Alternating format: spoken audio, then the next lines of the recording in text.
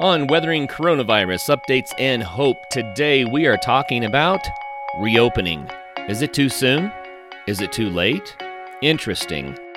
All over the news today, we have leaders from around the world and around the United States talking about getting out of these lockdowns, how to properly reopen and reboot these economies.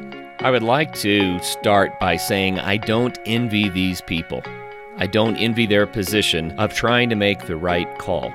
The reason is because there isn't enough information yet to make the right call. Everyone is still guessing, but it's become politically necessary now to start talking, gesturing about reopening. The reason for that, of course, is there is a lot of tension between keeping the pandemic from overwhelming the planet, our medical resources, taking too many lives, etc., and allowing the deteriorating economic conditions to take too many lives and overwhelm the planet. Let me be clear, I do not see that there is enough information right now to even choose between the lesser of the two evils. But it's become politically charged, and now it's time to start talking about it. So it's all over the news.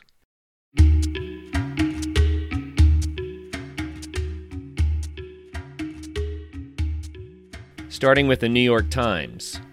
Across Germany, smaller stores are allowed to open their doors for the first time in nearly a month on Monday as part of an initial measure to ease restrictions imposed in March as a coronavirus outbreak took hold. Stores no larger than 8,600 square feet were allowed to open, but customers are required to maintain a safe distance. Car dealerships, bicycle shops, and bookstores are allowed to resume business regardless of size. Germany has recorded 141,672 coronavirus infections, with 4,404 fatalities. But the rate of infection has been steadily slowing in recent days, and the country's health system has been able to cope with the strain. Here's my commentary on this. These small stores could have stayed open the whole time, as long as people followed careful social distancing. But I also think that human nature somewhat dictates that we had to have a more complete lockdown, a more complete stay-at-home order to wake people up so that they would practice social distancing. A lot of people needed to be convinced.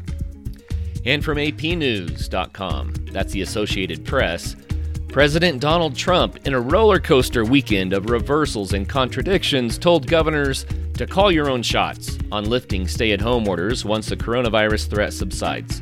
But then he took to Twitter to push some to reopen their economies quickly and to tell them that it was their job to ramp up the testing. As an aside, I would like to point out I don't appreciate manipulative headlines like these. I don't care who's in the White House or who's the governor or who's the mayor. You know, it doesn't matter to me if we have a Democrat or a Republican. Headlines like these are manipulative. They're designed as propaganda. This one is fairly mild, but at least we do get some information out of it. That information is that the President of the United States is trying to move the nation toward thinking about reopening, and there was some back and forth on how that ought to be done. It seemed at first that he was claiming the authority to reopen the nation, and then he passed it to the governors, encouraged them to get on with the program. And then some of the governors pushed back and said, "We don't have a coordinated response. How do you expect us to? You're in charge. What's going on here?" Well, it's a hot potato, folks. I think that everybody expects that as the social distancing and stay-at-home orders are eased, then we will have fresh outbreaks in new places. It's pretty much guaranteed that's going to happen. The question is, will we be able to manage those outbreaks in a reasonable manner or not? And we don't have enough information at this point to make that call. It would be nice if we could. We have more information now than we had before. I believe what's happened is that the economic threats have become so large, and the public awareness of those threats has become substantial, and protests have started. And this is going to be the subject of the day, the soup du jour for quite a while now. How to reopen, when to reopen. It is a hot potato because we know that as we reopen, lives will be lost. No one wants to blame for that. It is time to talk about the reopening, but very few people are willing to make that call, especially when your political career is at stake. I also find it interesting that in this AP News article, it says that states are teaming up to coordinate the evaluation of the coronavirus situation in their states and to start easing some of the stay-at-home orders. Here's the funny part about that. There are a lot of states, especially the smaller states back east, the New England states and the like, where state boundaries are a little bit fuzzy. People commute from state to state to state, and a coordinated effort kind of makes sense because of the mobility of that population. But it was the northwestern states that formed one of the largest coalitions, and those states are huge, and the cities are spread out, and the population is not that highly mobile. So what's going on here? Well, I think that, again, no one wants to make the wrong call. If you have 6 or 8 or 10 states that make a call, then no one can blame the governor of one of them if it goes awry.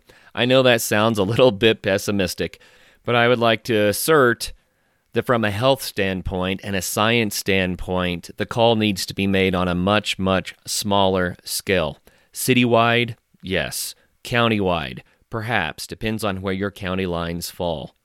So we should be managing this as locally as possible so we can have quick responses, so that we can evaluate what's going on, so no new outbreaks can slip under the radar.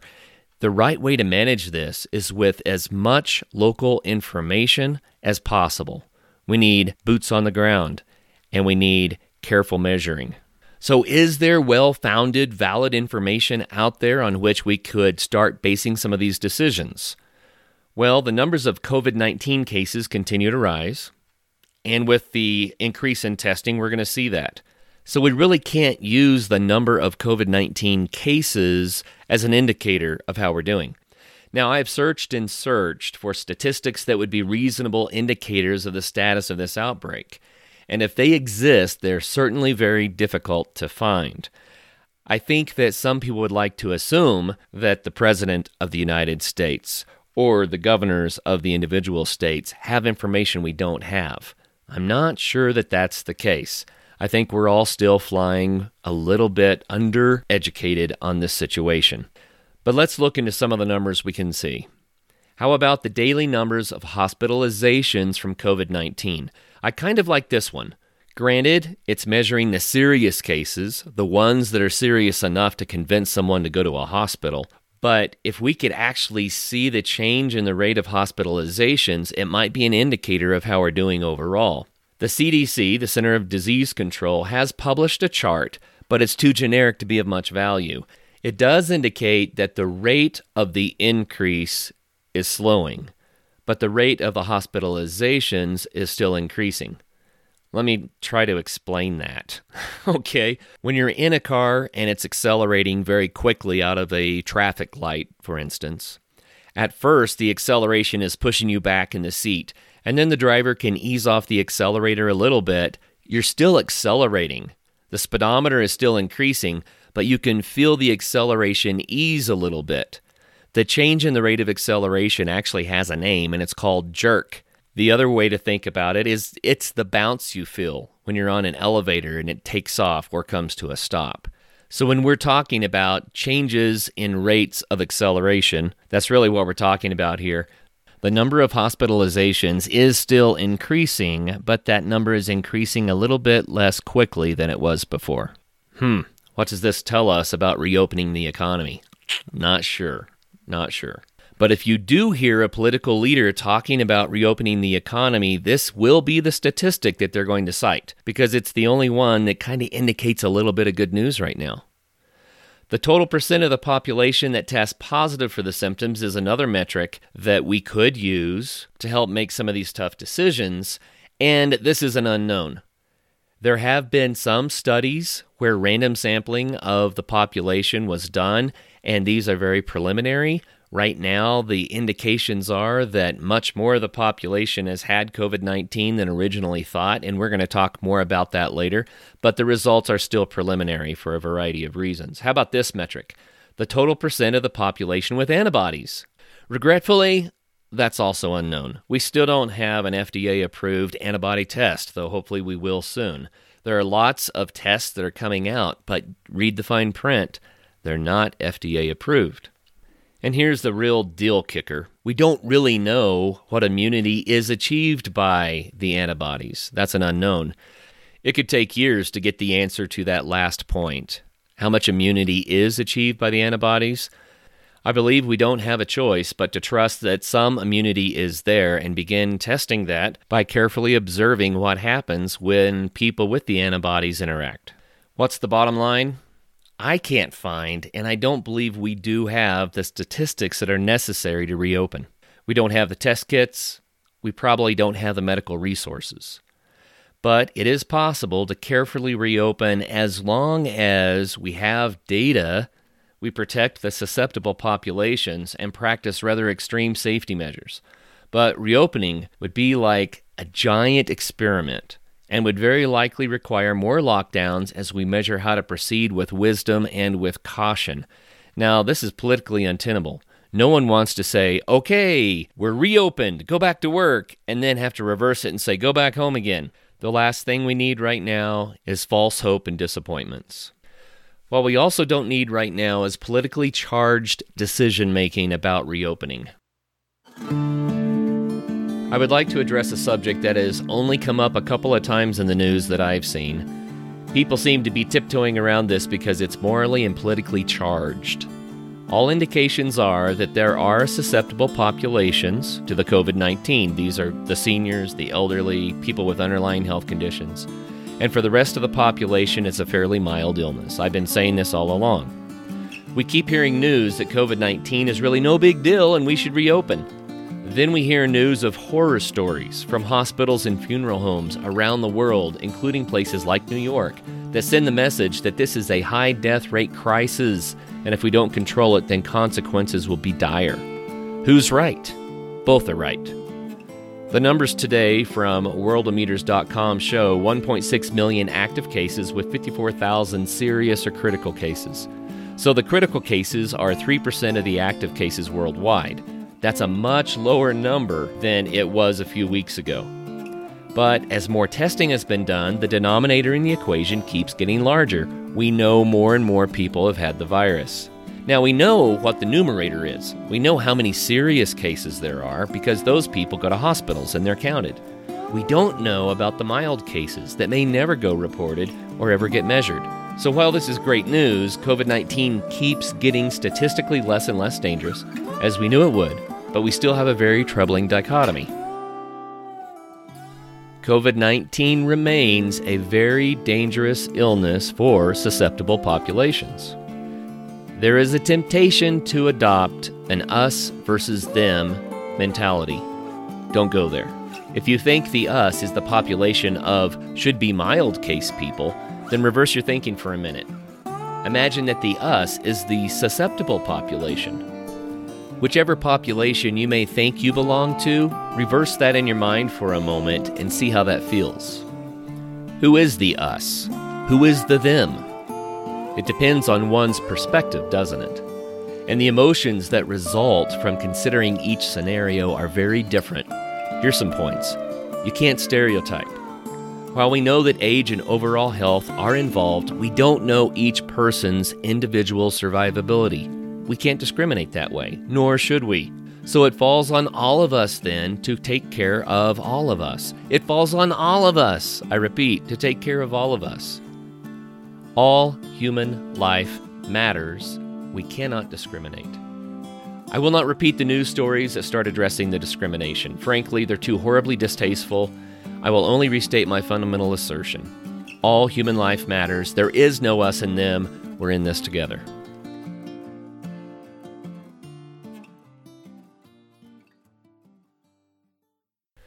Moving on from the Associated Press, again, asymptomatic cases. The head of the U.S. Centers for Disease Control and Prevention says 25% of infected people might not have symptoms. The vice chairman of the Joint Chiefs of Staff, General John Hyten, thinks it may be as high as 60 to 70% among the military personnel. None of these numbers can be fully trusted because they're based on flawed and inadequate testing, said Dr. Michael Mina of Harvard School of Public Health. So why does this matter? Well, if large numbers of people are asymptomatic and actually have COVID-19, then that denominator we've been talking about, the total number of cases, goes way, way, way up. And that changes how dangerous this disease is, at least from the perspective of the entire population. It doesn't necessarily change the danger of the disease for the susceptible populations. Now, on Friday, researchers reported results from antibody tests on 3,300 people in California's Santa Clara County. Between 1.5 and 2.8% have been infected, they claimed. That would mean 48,000 to 81,000 cases in the county, more than 50 times the number that had been confirmed. 50 times.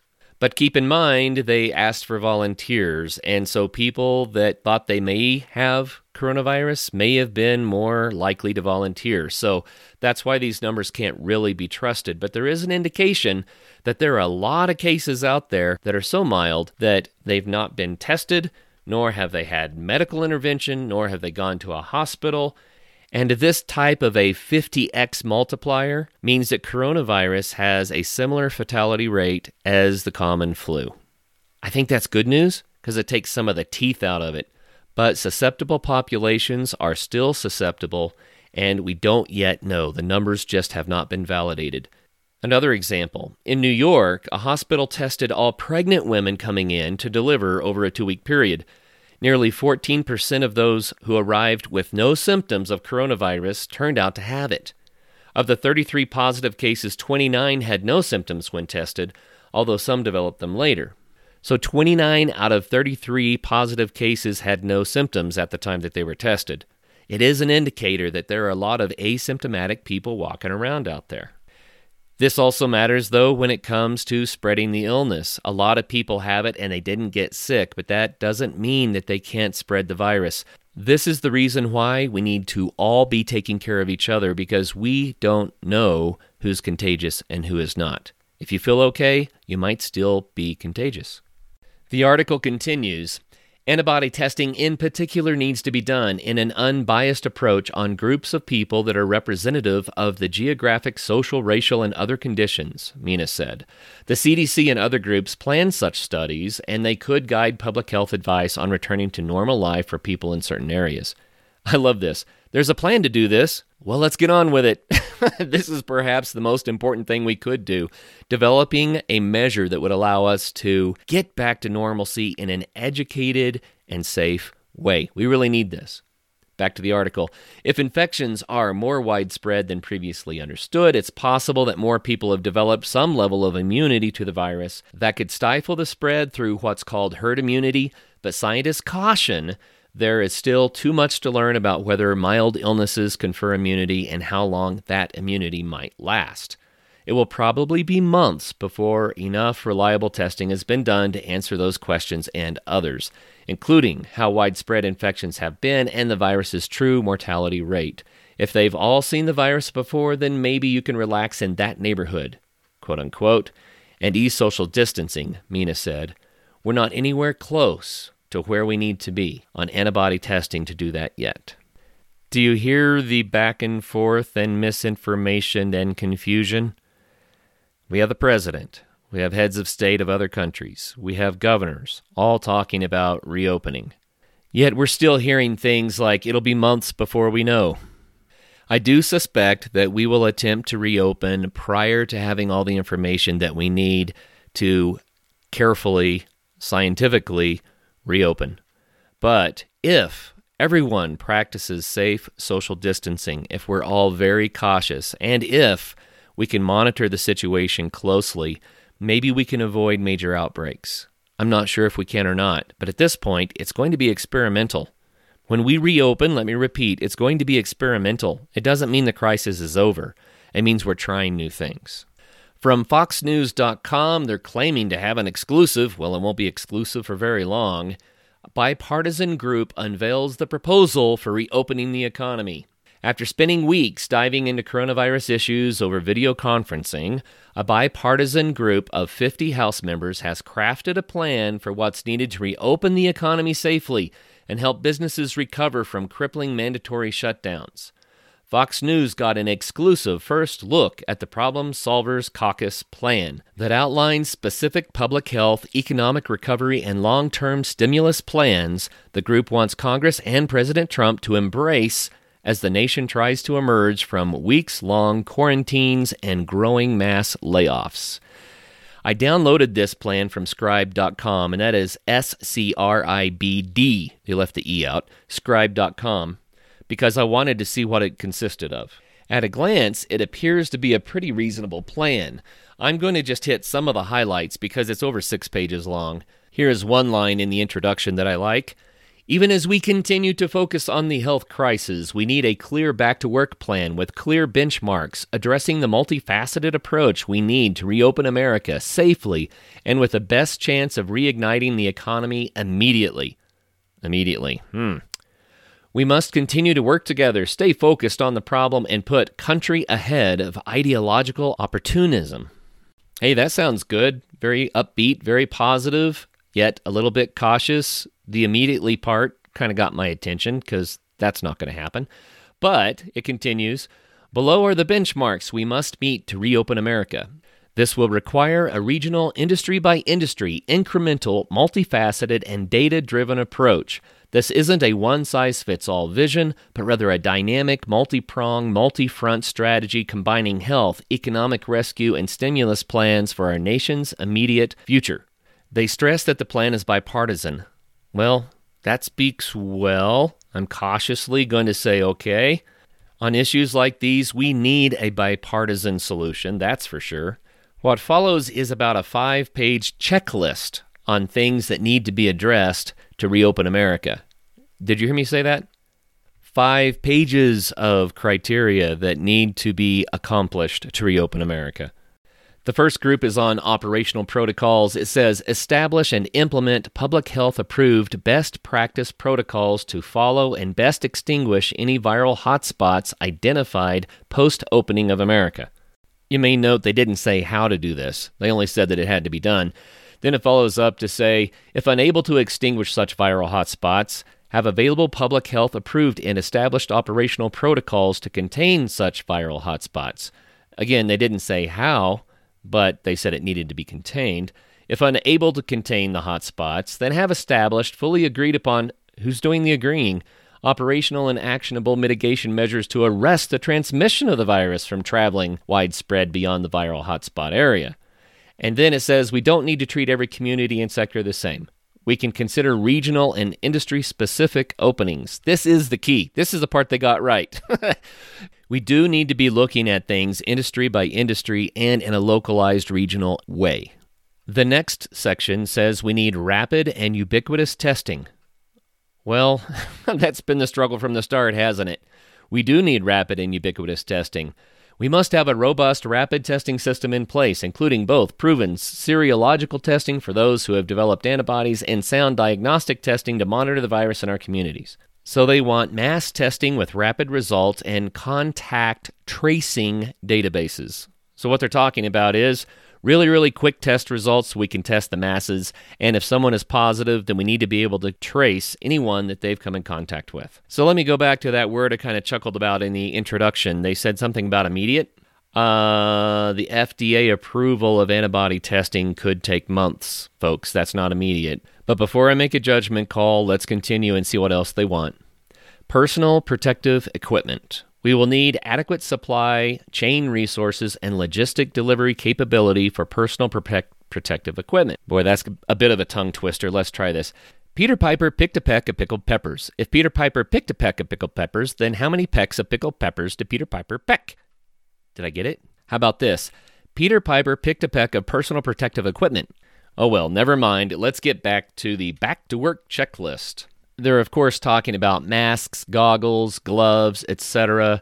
They're even saying they want protective masks for all K-12 school children. Wow, that's a lot. They want real-time health system capacity, meaning we must have accessible real-time reporting mechanisms that compile and distribute data on the state and local hospital capacity, including both base and surge capacity, etc., etc., etc. This is something we should have had prior to this crisis, folks. Frontline healthcare workers. We must ensure that we have the regional and national staffing levels of doctors. Yes, we know where this is headed. We need to have enough healthcare workers to manage a crisis of unknown size. That's what they're saying. Secondary healthcare system demands and protocols.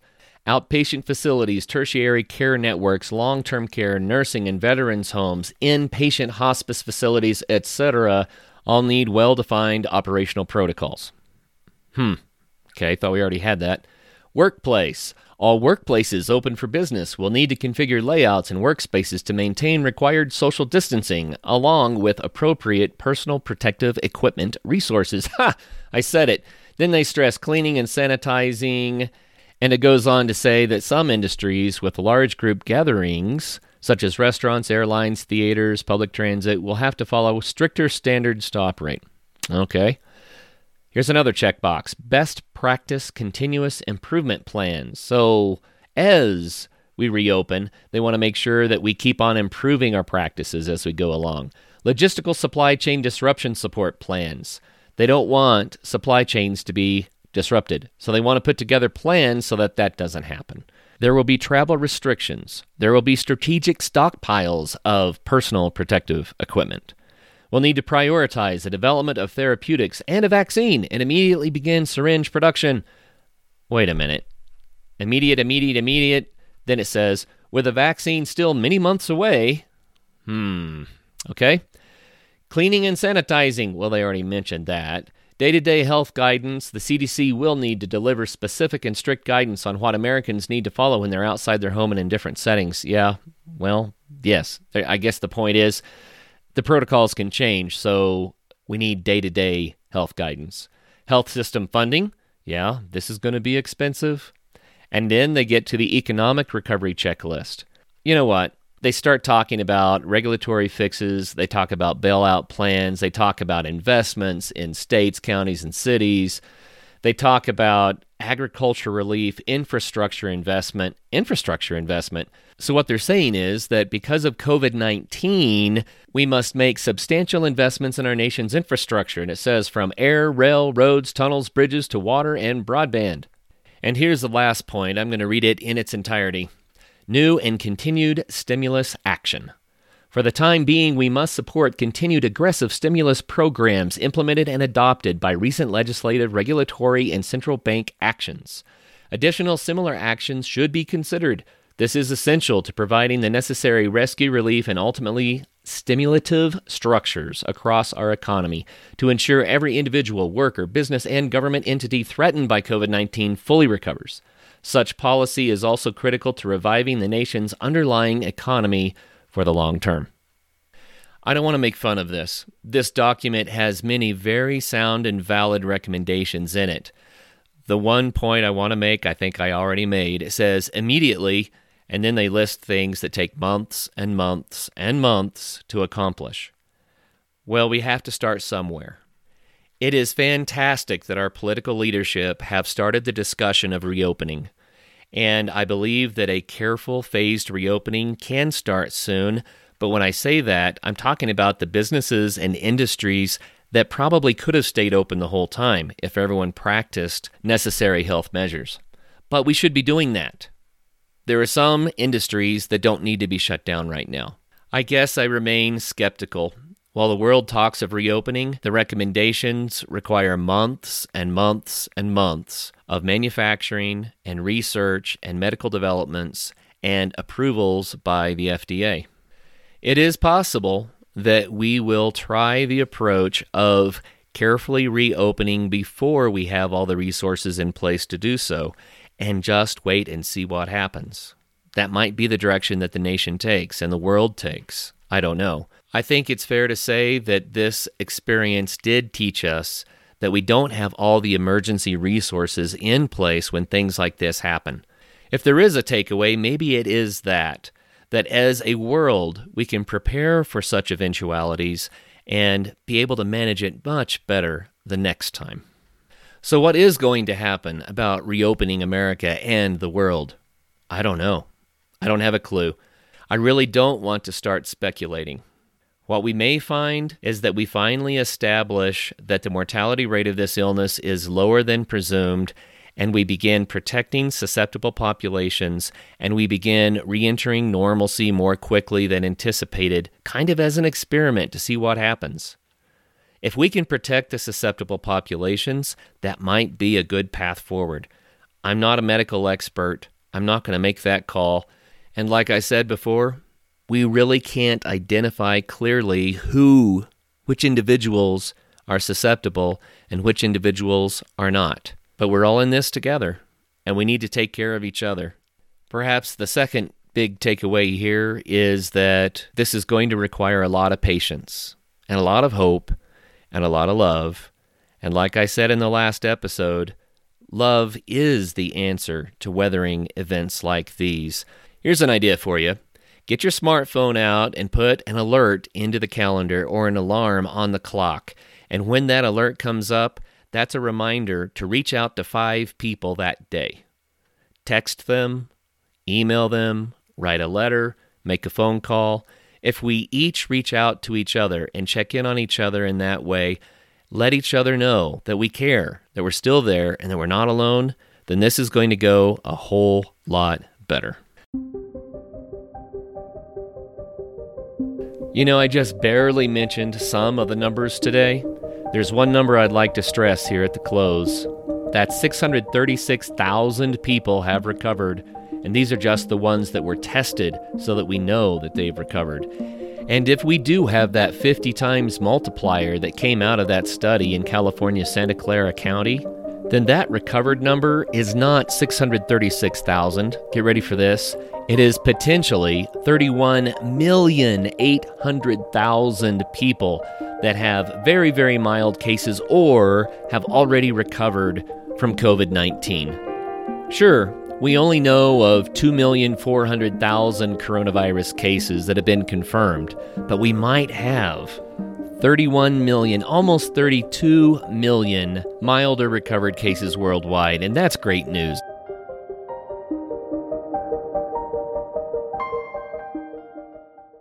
There are still so many more unknowns than we have knowns, and that's kind of the way that this is going to roll.